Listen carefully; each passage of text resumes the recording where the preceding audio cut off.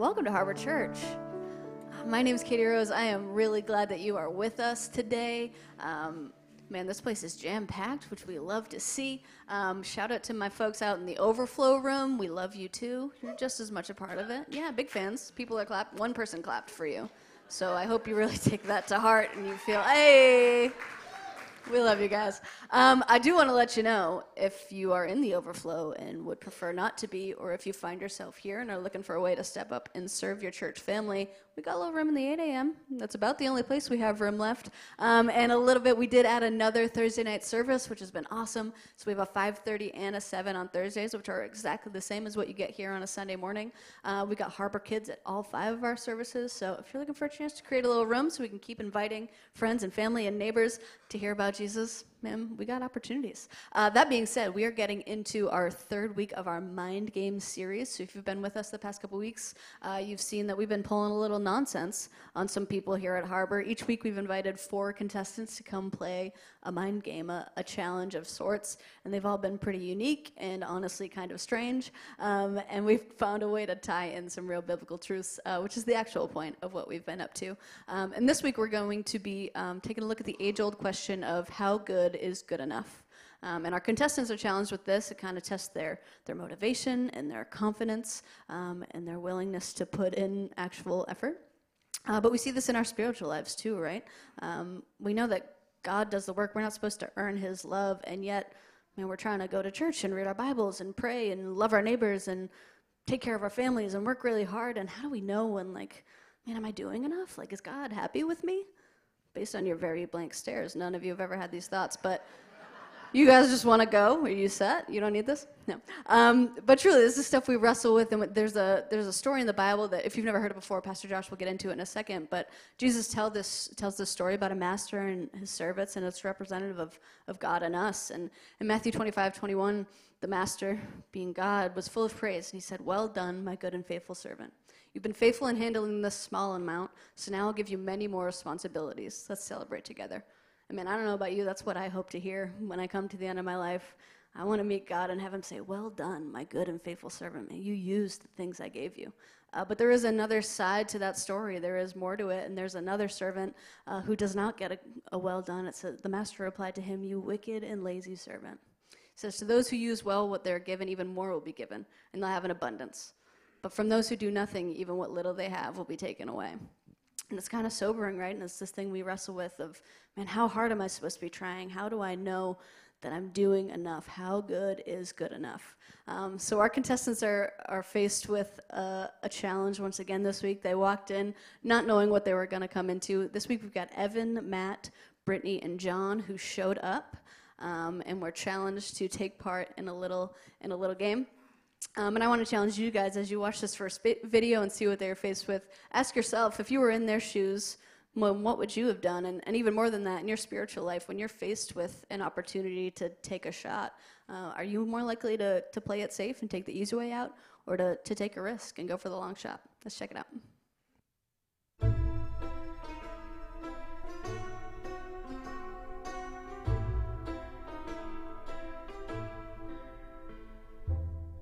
All right, come on in, John. Come on in. I will be your taskmaster for today. Come on over.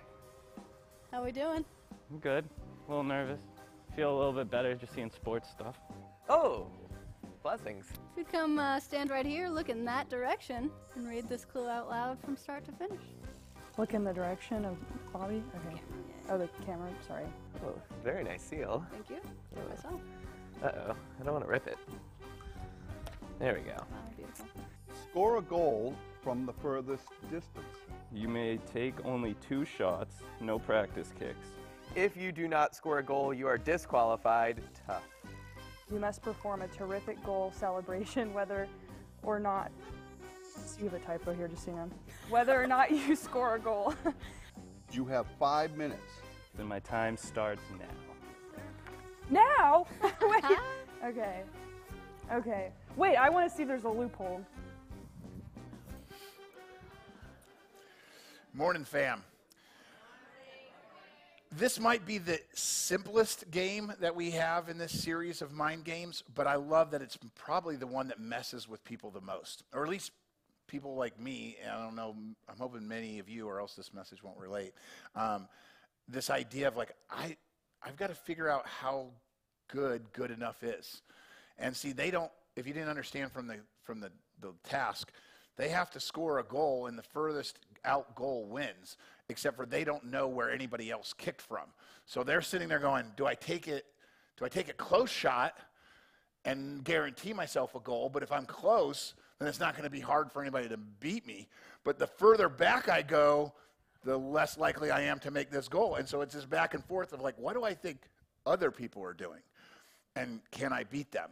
And did they go really far and miss, so I don't need to go as far, or do I need to push myself? And it's this back and forth.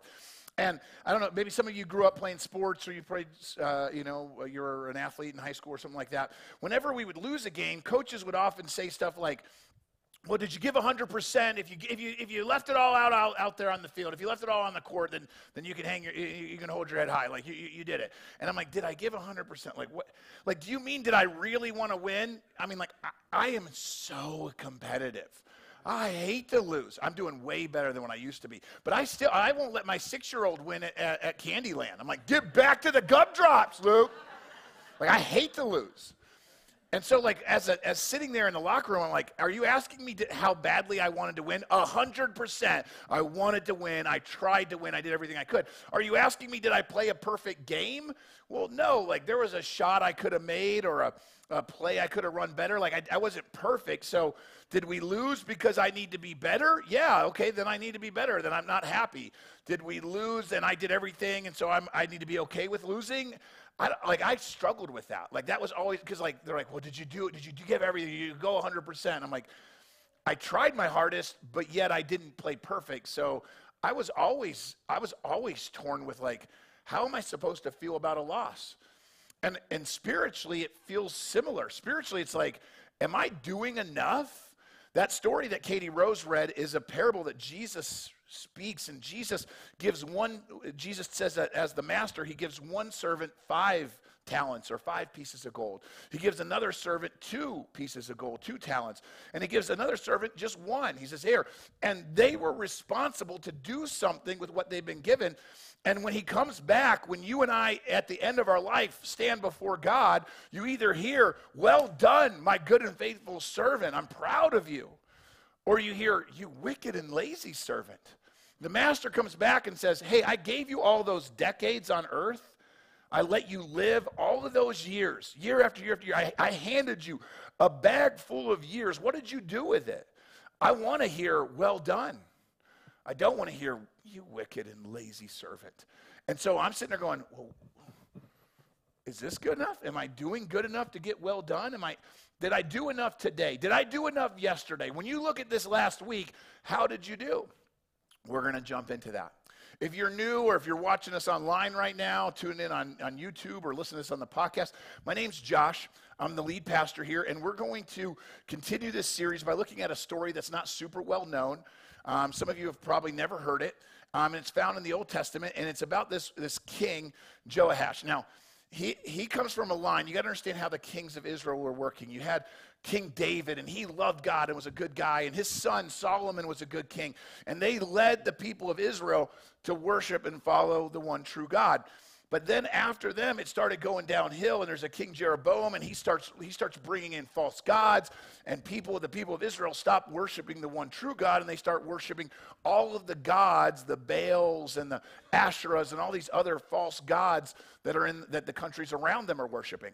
Well, we get down the line to King Joash, and he doesn't do anything to tear down the idols. The Bible says that he's not really a great king, but he shows up to visit the man of God. And the man of God, the prophet of God, is a famous guy named Elisha. And Elisha's been representing God for decades there in Israel. And it says he's about to die, and the story takes place in 2 Kings chapter 13. In verse 14, it says, when Elisha was in his last illness, meaning he's getting ready to pass away, King Jehoash of Israel visited him and wept over him, saying, my father, I see the chariots and the charioteers of Israel, he cried. Let's stop there for a second because I want you to understand what's going on. That's a weird thing to say. Don't visit somebody in the hospital and go, I see chariots and charioteers. It's not something you say to people that they're dying unless you understand the context.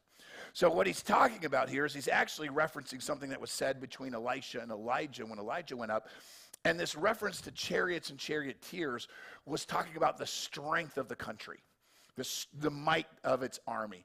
Now, today we have different contexts to measure how armies are, which ones are strong and which ones aren't. But back in the day, they didn't have aircraft carriers, they didn't have fighter jets and satellites.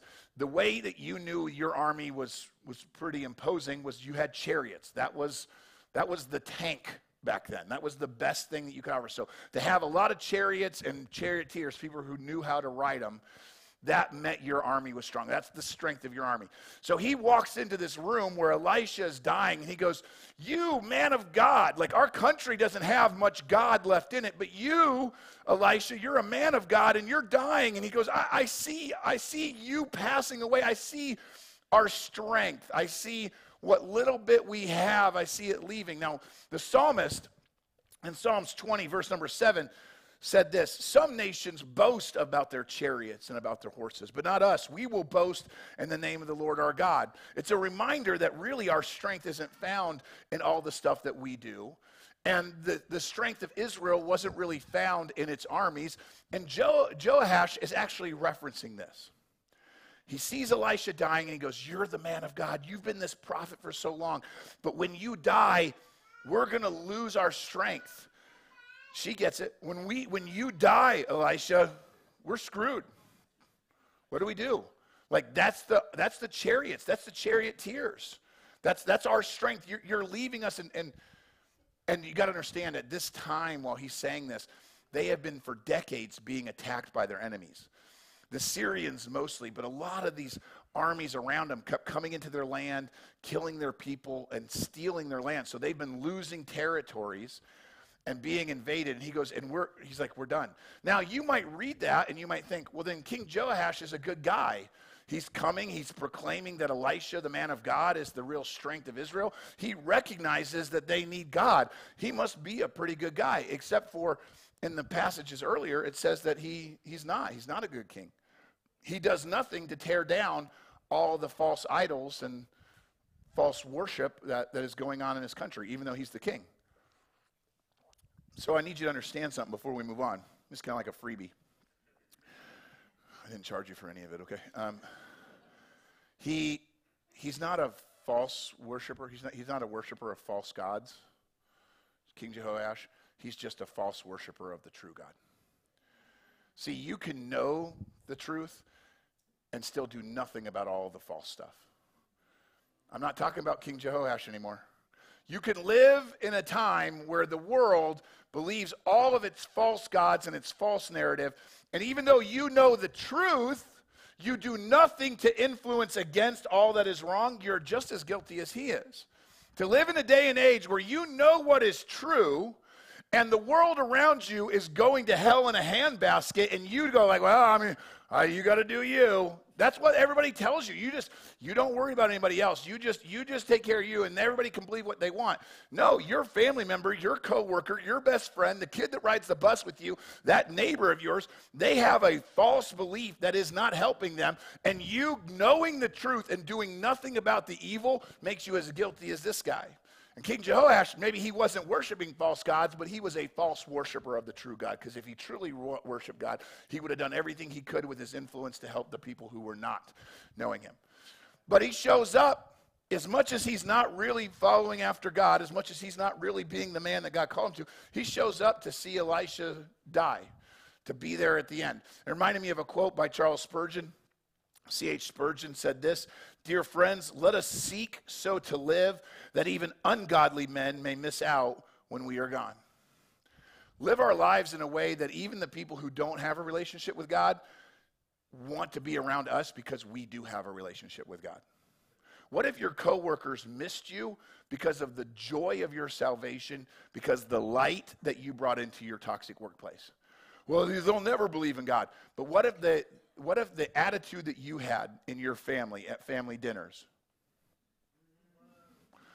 What if the way you conducted yourself in chemistry class or on the bus ride home, the way you are around your friends, what if your life, because you are walking with God and you are exuding the joy and the hope and the peace of somebody who's truly trusting God, what if you lived your life in a way that even the people who don't know Jesus or don't even want anything to know, don't even want to know about Jesus, they still want to be around you? Listen, Jesus was popular. Jesus got invited to parties that you don't get invited to because he was nice to people and he loved them. Why is it that church people are some of the worst people to be around? Did I just say that out loud? Okay. Let's go back to the story. Let's pick it up. Let's see where it gets weird, right? So he's like, hey, I see chariots, chariots. You're dying and we're screwed. We ain't got nothing. And Elisha tells him, hey, go get a bow and some arrows. And so the king did as he was told. And that's kind of weird, right? Like, I'm dying, go get some bow and arrows. Okay.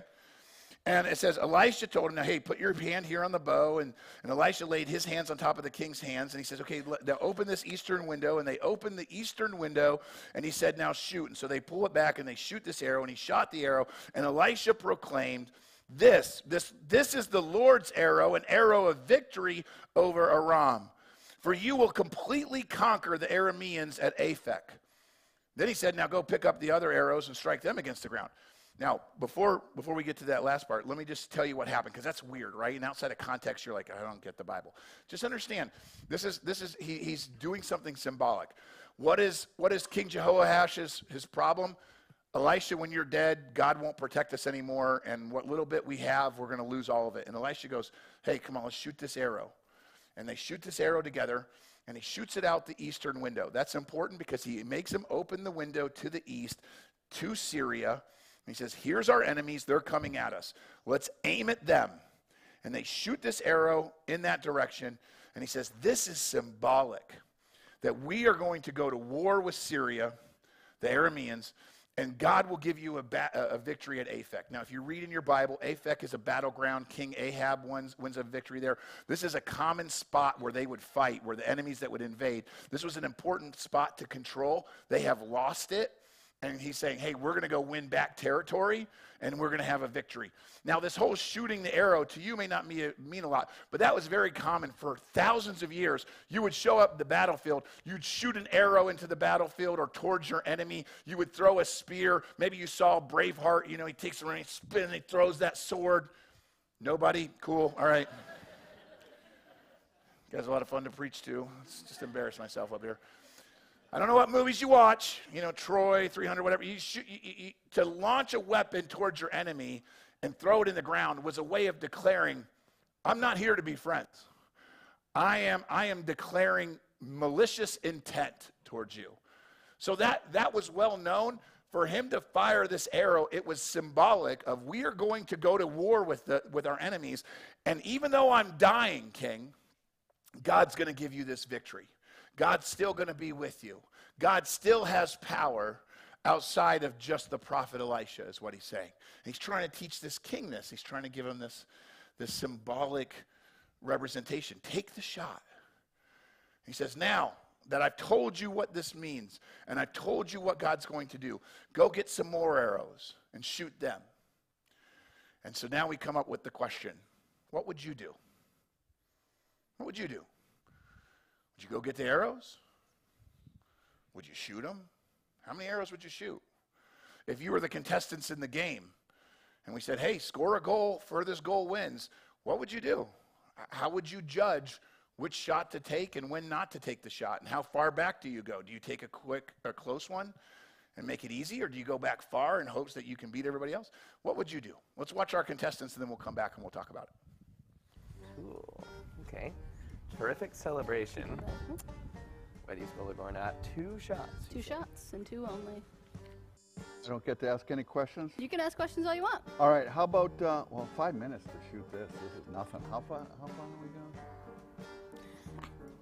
Oh, sorry, I'm supposed to speak out loud. But it doesn't say furthest distance from what, you know? It just says furthest distance.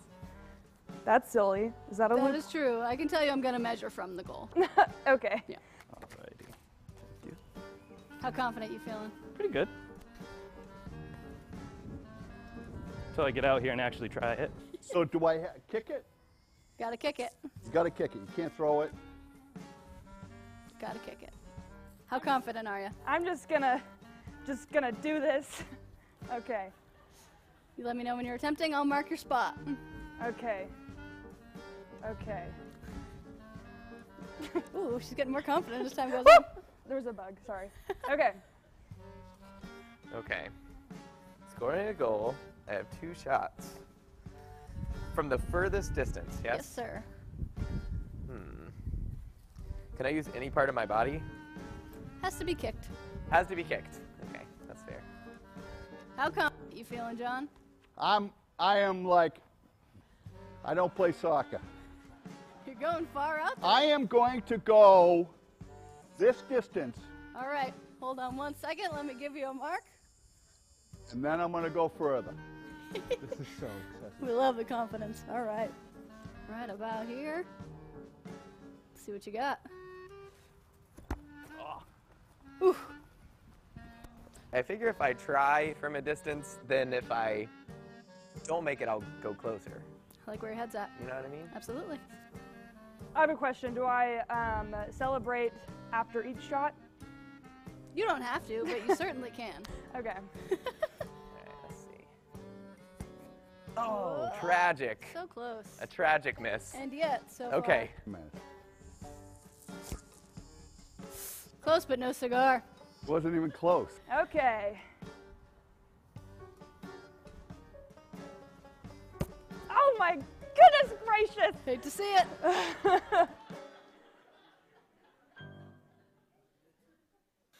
Now, you think that's easy. If you want to prove it, we have a big inflatable target out there. Go kick some soccer balls after this and see how close you get to the bullseye. I love that you can watch that and be like, oh, I'd do this. This is what I would do. And I was thinking through what I would do if I was playing that game. And then I was like, what if I miss my first shot, though? Do I get closer to ensure it again? But then now all I've got is one close shot. I'm not going to win anything with that.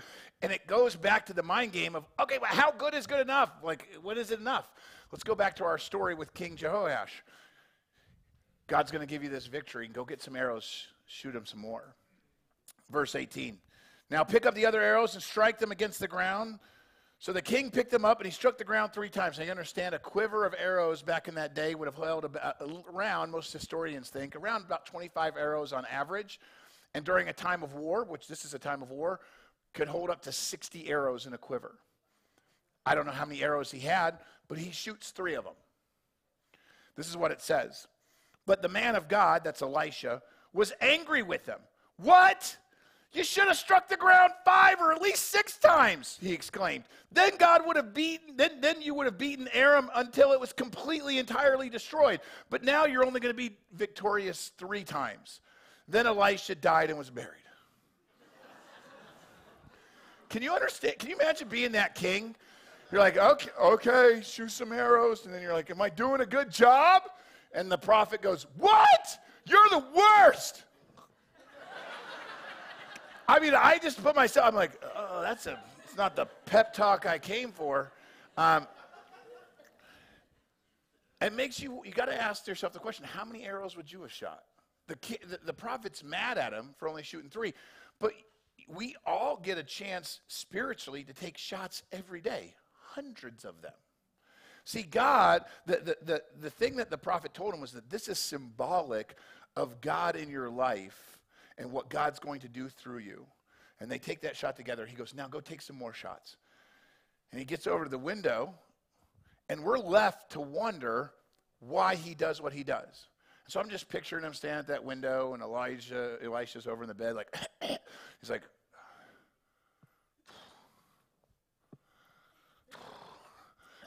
okay, I did it. And then immediately like, 3? You did 3? That's it? That's the best you could do is 3?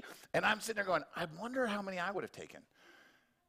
If I don't get it, then I think 3's good enough. I mean, how many shots did you take? You know, I'm taking more shots than anybody else has taken. 3's got to be good enough, right? How many times in a given day do I have to do something for God? Like I didn't cuss out that guy that passed me going to, you know, like on the side of the road. I didn't didn't give him sign language. I was fine. And then Carol in accounting did not get the email that she deserved to get from me. And then when I got home, I definitely didn't tell the person that I live with that they're the idiot that I think they are. I feel like I took 3 great shots today. I did pretty good. I did pretty good taking shots for Jesus. I mean, 3, right? 3's got to be good. Some of you all, you don't take a single shot. Don't be judging me. And so this is the question that we have to ask. How good is good enough? How many shots do you have to take for God before it's good enough? Before you've done enough? Before you pass the test? See, for us to take a shot, what I'm going to refer to as taking a shot, is you trusting God to do whatever it is he called you to do. You get a chance to take hundreds of shots every single day. And the way that you respond to how God puts it on your heart to use your time, your talents, your treasure, and your testimony as all the things that he's handed to you. The problem is that in the story that Jesus tells where the master gives all of those servants those talents, it's not the servant's money. It was always the master's money. And so when we sit there and think, this is how the shot I'm going to take with my time, my talents, my treasure, and my testimony, we've already got it wrong. Every bit of time we have, every bit of talent we have, every bit of treasure we have, and every bit of testimony we have, it's all the master's. It's not ours. He's lending it to us to do something with it. So every shot you get, you should take.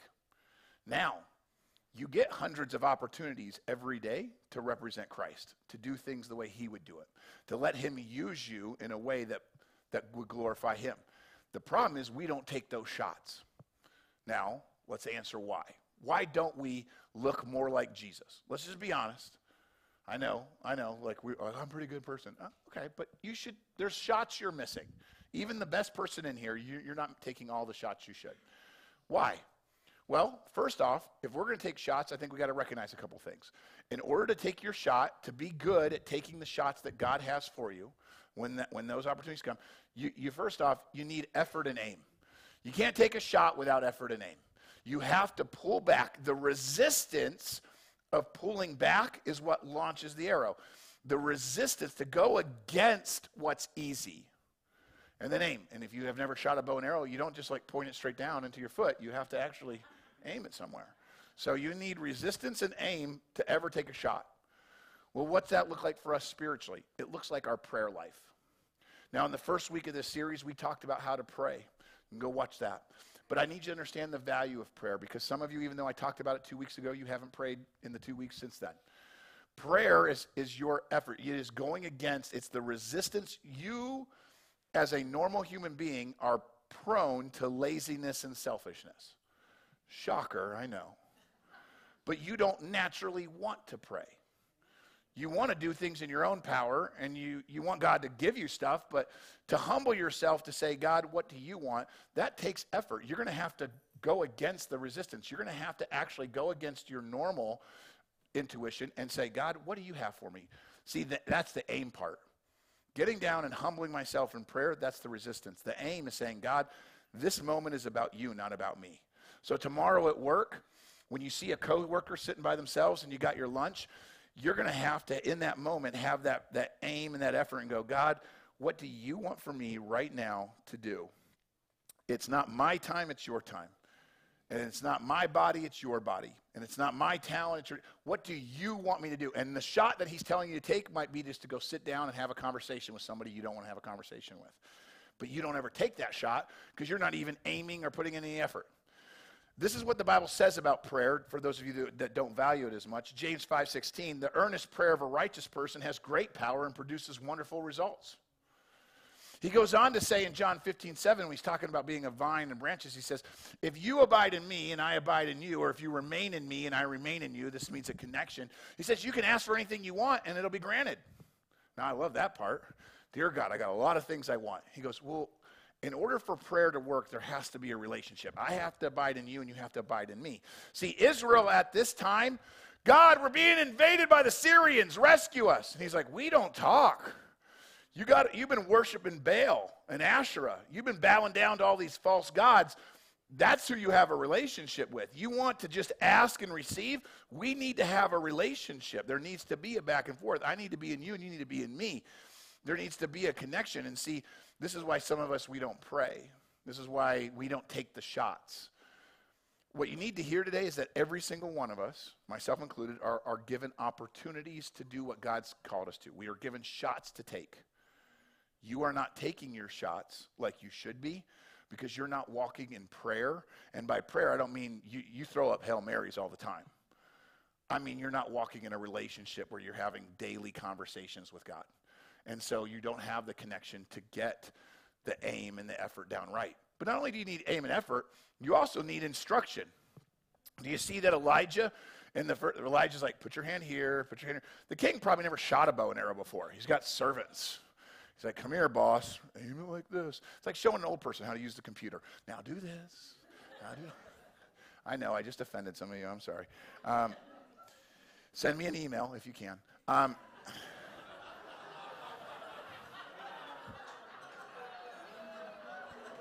Just kidding. I'm just kidding. Gosh, I'm sorry. My point is that we all need, come back to me. We all need instruction. We all need instruction. The king needed instruction. You and I need instruction. We all need training and discipleship, the Bible says. We all need to grow in our knowledge. You will get better at recognizing shots and taking shots the more you practice, the more training you get, the more you have people pouring into you. This is what the Bible says in 1 Timothy 4:8. Physical training is good, but training for godliness, spiritual training, is much better. It's promising benefits that are in this life and in the life to come. Some of you work out every single day. You're taking great care of your physical body. By the way, that's a good thing. But your physical body, no matter how good you take care of it, will deteriorate on this side of eternity. Some of you should be shaking your heads yes, because it's happening faster and faster.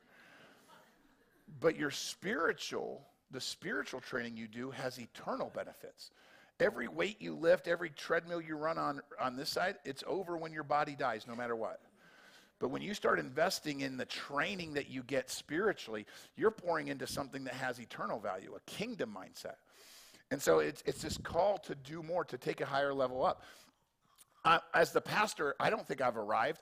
I have mentors and coaches and people who pour into me that sometimes just kick my butt and tell me things I don't want to hear but need to hear. We all need mentors. We all need discipleship. You should get plugged in.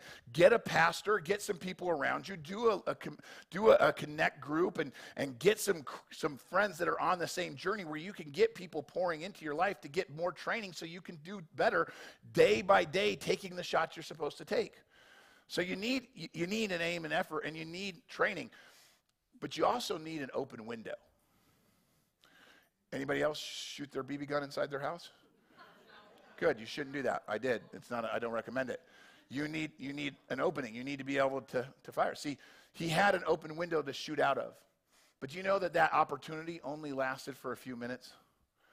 Only lasted for a few minutes. See, after Elisha yells at him, if you had shot more arrows, you'd have more victories in battle.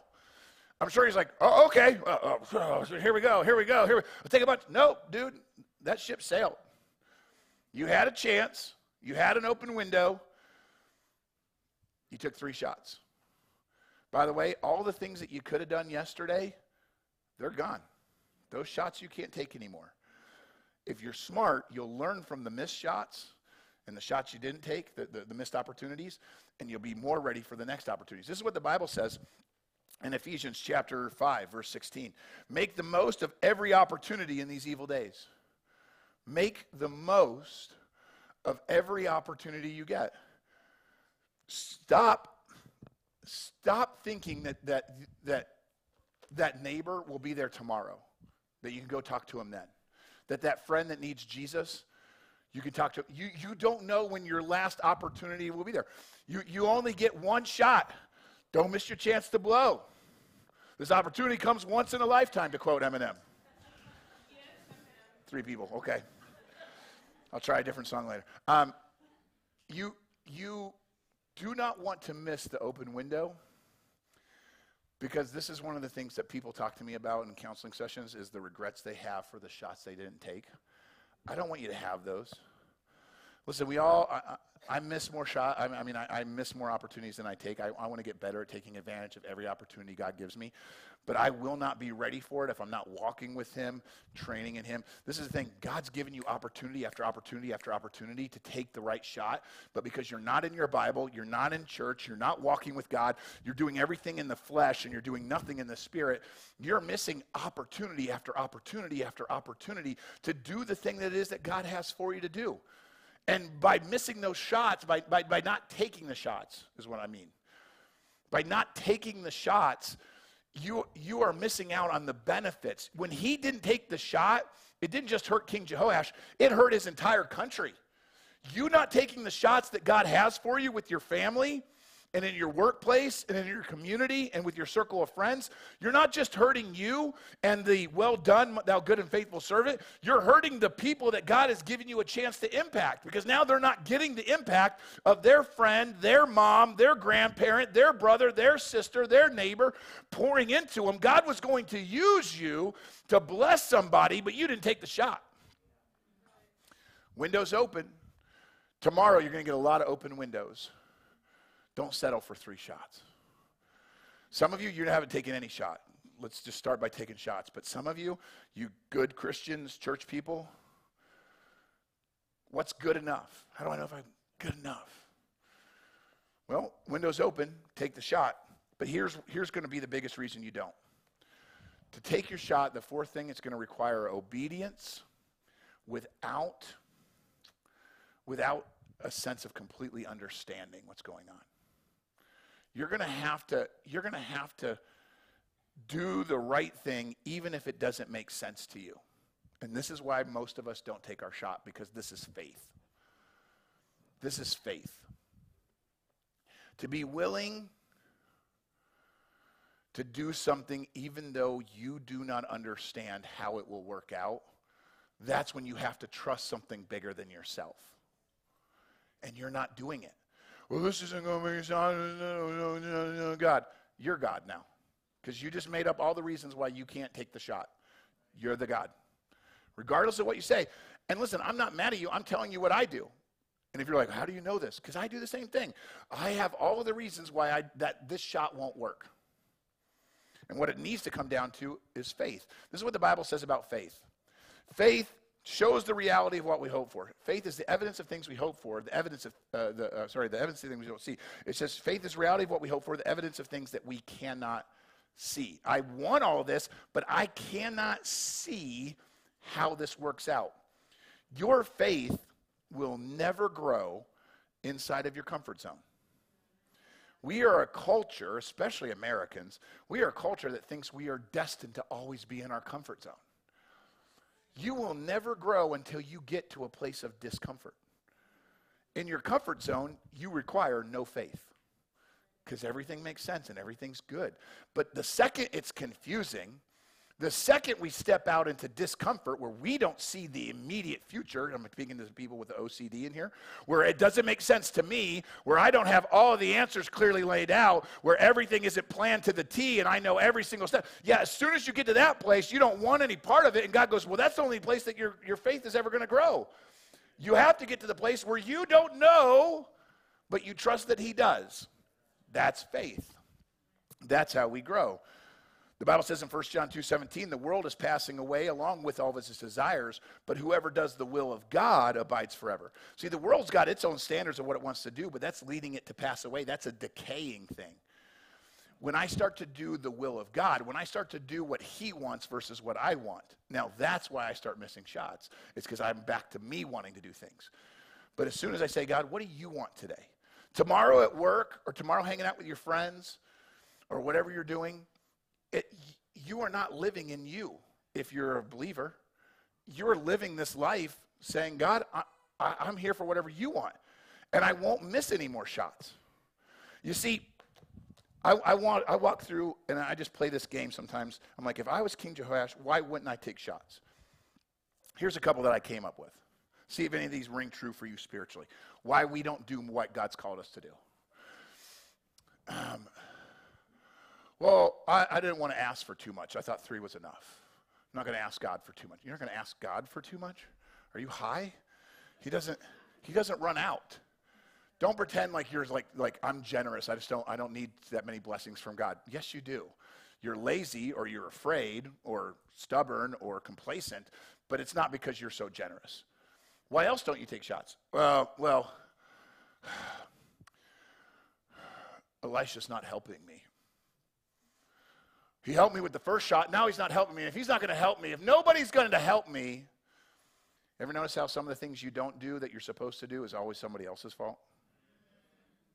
Elisha's not helping me anymore, and if he's not going to help me, then I don't have to take any shots.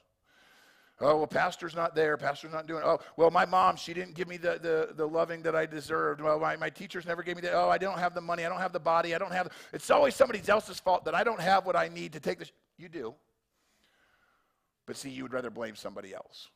It's always somebody else's fault why you're not doing the right thing. Well, I can't show love to my neighbor because my neighbor's a jerk.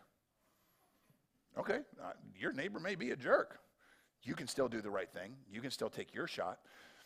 Do you understand that when the master gets mad at the servants, he's not mad that the servant with 2 talents doesn't do as much as the 5. The servant with 2 talents was only responsible for 2 talents. And the servant with 1 talent isn't responsible for 5 or for 2. The servant with 1 talent was only responsible for what he was given. You're not held accountable for somebody else. You are held accountable for what you've been given. So stop worrying about what other people do or don't do, if they took the shot or not. Well, I'm only going to be nice to my spouse if my spouse is nice to me. If they don't ever take their shot, that's between them and God. You still have to do the right thing. Didn't get a lot of amens on that one. What else? What are other reasons? Well, I'm not a very good archer. Yeah, no duh. I'm not good at this. I'm not very good. Pastor, I can't take shots. I'm not a missionary. I'm not theologically trained. Who cares? Do you understand what the objective was? Hit something. Even the ground.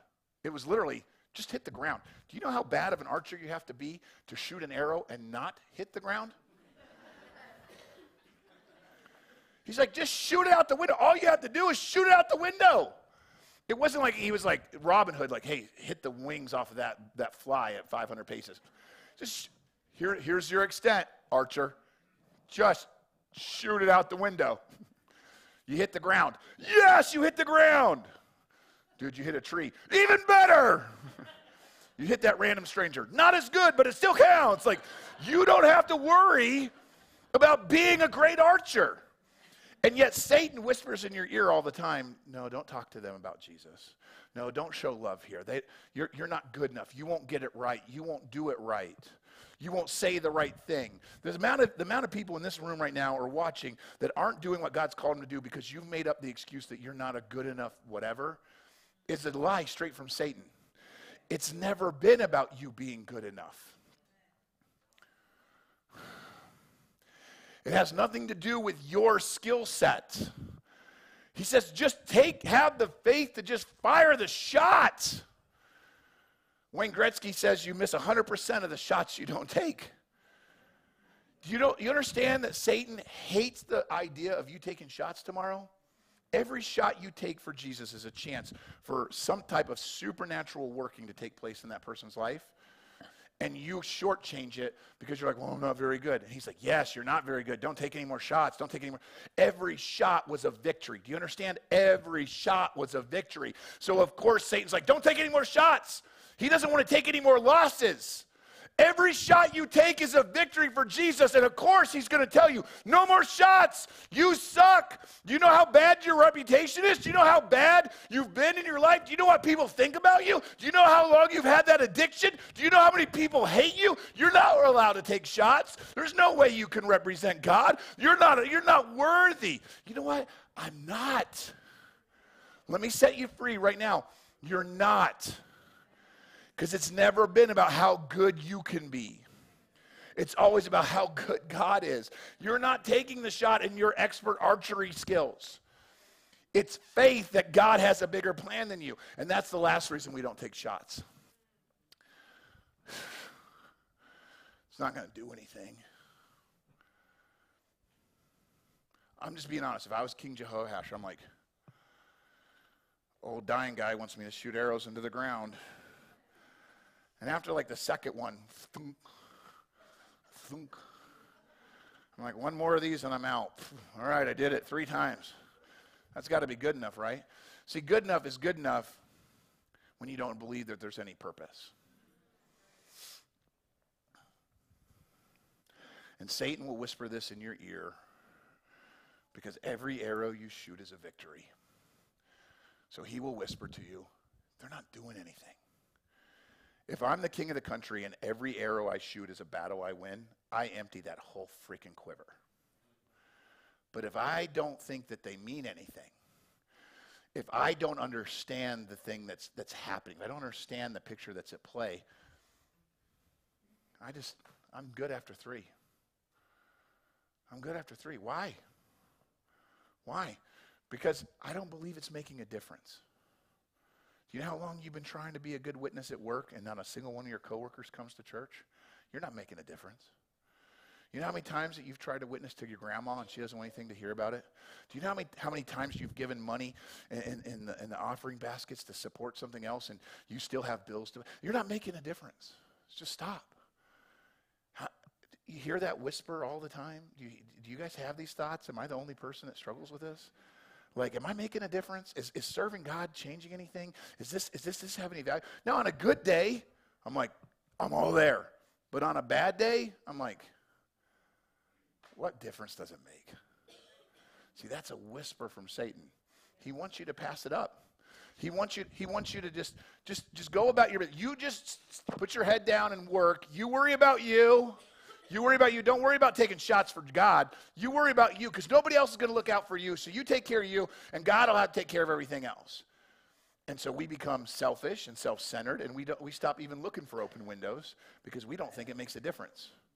In the words of Alexander Hamilton, the singer, I'm not throwing away my shots. No, you guys don't know songs. Screw you guys, whatever.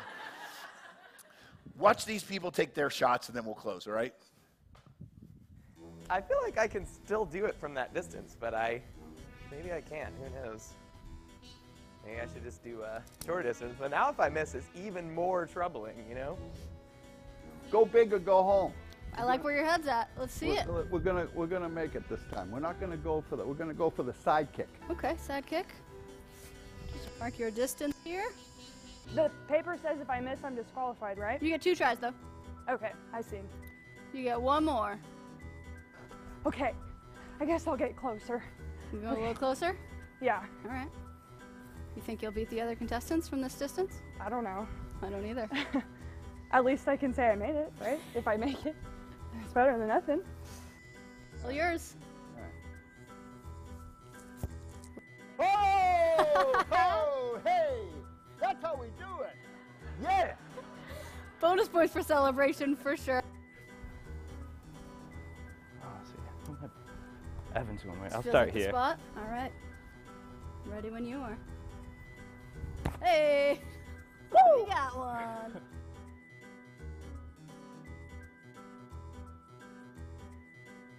Wait, I think I want to. I'm so sorry, Katie Rose. You're good. You're good. Okay. Yeah! Woo! Oh yeah! I made it. Yep. Let's see. Oh. Gotta find some good ground. Sure. Gotta have that firm foundation, am I right? Oh, sure. Hey, up. All right. Can I do it? We'll see. Touchdown. Let's see your celebration. Dun, dun, dun, dun, dun, dun, dun, dun, dun. Hey. Yes, keep Hey. going. Keep going. Ole, ole, ole, ole. Ole, ole. That's the soccer celebration. The crowd goes wild. Thank you, my public. Thank you. I'll be here. I'm done, actually. I gotta go. Great I work. gotta go.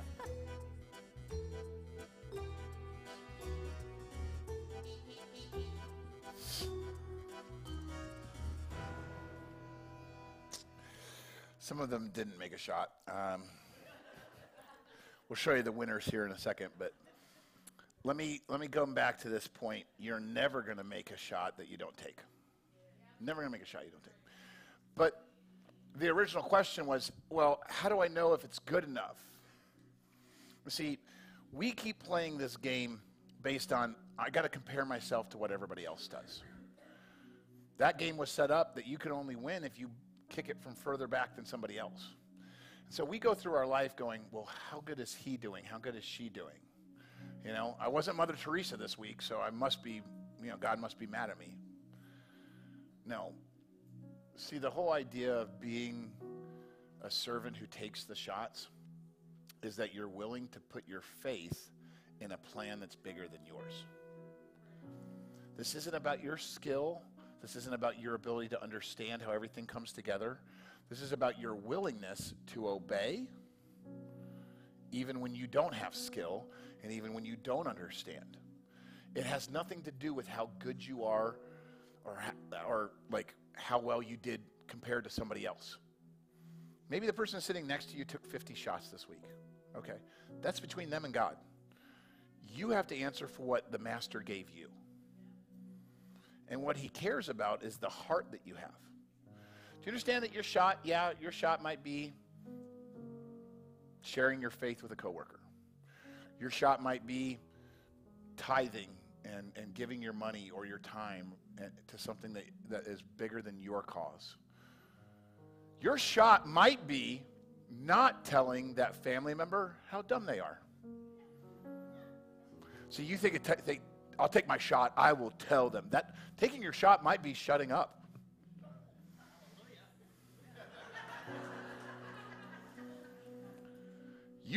You miss that shot a lot because you've always got to be right. You've always got to have the last word. You've always got to prove how smart you are. Do you understand how many shots you miss because you don't live your life surrendered to God? You think that somehow you're the one that's accomplishing things. This is what the Bible says in 2 Corinthians 3, verse 5. Not that we are sufficient of ourselves to think that of anything as being from ourselves, but our sufficiency is from God. Anything that you do, anything that you accomplish has nothing to do with you. We are so cocky and arrogant. You're only breathing because God's letting your lungs move. You only have the job you have is because God's gracious to you. Your mind is functioning because God's choosing to allow it to function. So nothing that you complete, no shot that you take goes in any way credit to you. Just like the servants who brought back talents, they had zero without the master. Do you understand how your heart has to change? I'm not talking about doing something different. Like some of you hear this message, and you're like, Pastor's got 100 things for me to do now. No, I'm talking about changing your heart. Those shots have been there the whole time, whether you recognize them or not. It's, do you have the heart that says, God, I'm yours. I'm your servant. I want you guys to stand. Some of you focus a little better when you get the blood flowing. I want you to stand. And I want you to hear these last two verses. The Bible says in Proverbs 23:26, my son, give me your heart, and then I will let your eyes observe my ways. You will learn to see what it is that God is doing. You will see how the arrows come out to be victories once you give him your heart. The king didn't understand. Elisha knew. Elisha knew every one of those arrows was a victory. He didn't know how many the king was going to shoot, but he knew that God said, hey, every one of those arrows is a victory. So he was probably like, hey, king, your turn. Shoot some arrows. Emphasis on the plural. Arrows. The king only shoots 3. As your pastor, I'm telling you to shoot your shot. Every arrow you get, and you get hundreds of them every day. You won't do this. Maybe you heard the message, maybe you didn't. But none of this will matter if you walk out of this room in your power. If everything that you own, everything that you do comes back to you, if you are the center of your universe, you will never take the shots for God.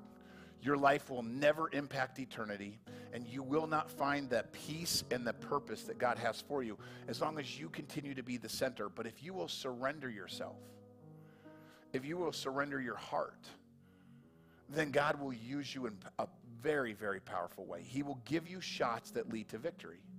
One of the verses I love to use at baptisms, we got about 70 people getting baptized tonight. I love that. That is so exciting to see them take that step. Please come out for that. Baptism is a picture of people saying, hey, the old me is gone. And what they're talking about is Galatians 2:20. My old self has been crucified with Christ. It's no longer I who live, but it's Christ who lives in me. So I live this earthly body by trusting in the Son of God who loved me and gave himself for me. I'm not going to go through another day being the boss of it. I'm not a good enough God. I need to be surrendered to something bigger. So I invited our band to lead us in our invitation today. Instead of me just praying over you, I want you to stand there and pray, but I'm going to give you some words that you can pray to get you started. The lyrics of this song, I Surrender All, it's an oldie but a goodie. And it speaks to the heart attitude that says, I'm not in control and I shouldn't be. And God, if I really love you, if I really follow you, then I surrender it. I surrender all of it. I surrender everything that you have, God, that you've given me is yours back. To Jesus, and this can be your prayer. You can close your eyes, you can sing it out loud, or you can just stand there and think, God, what do you got for me? But if you can sing this and mean it, this will set you free to take more shots than you've ever taken before. I'm going to live here daily. This is where I'm going to be, God. This is my prayer. This is my promise. My time, my talents, my treasure, my testimony, all of it. God, I'm laying it down at your feet today. God, I'm sorry that I keep trying to make it my plan. All to you. You saved me, so you get to call the shots, God. It's not me anymore, it's you. Church, if you'll sing this and mean it, I believe God's got something bigger for you walking out of this door than you walked in. But you have to have some business between you and God. Will you lift your voices? Let's worship together. all to Jesus I surrender. Humbly at his feet I bow. Worldly pleasures all forsake and take me, Jesus, take me now, and I surrender all. I surrender all to thee, my blessed Savior. I surrender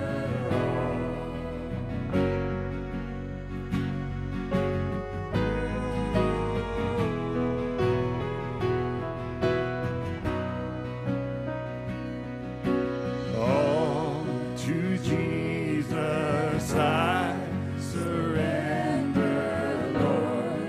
I give myself to thee.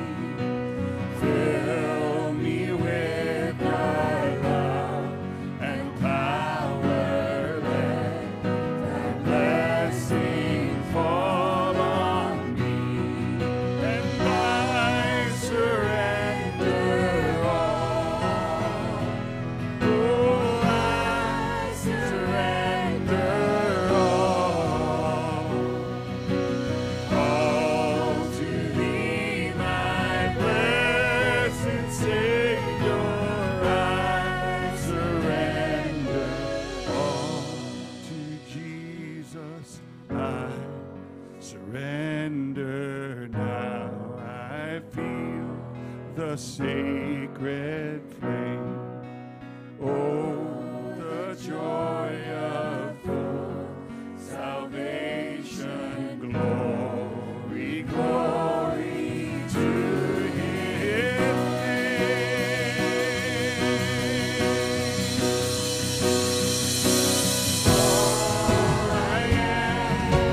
All I am, I give it back to you.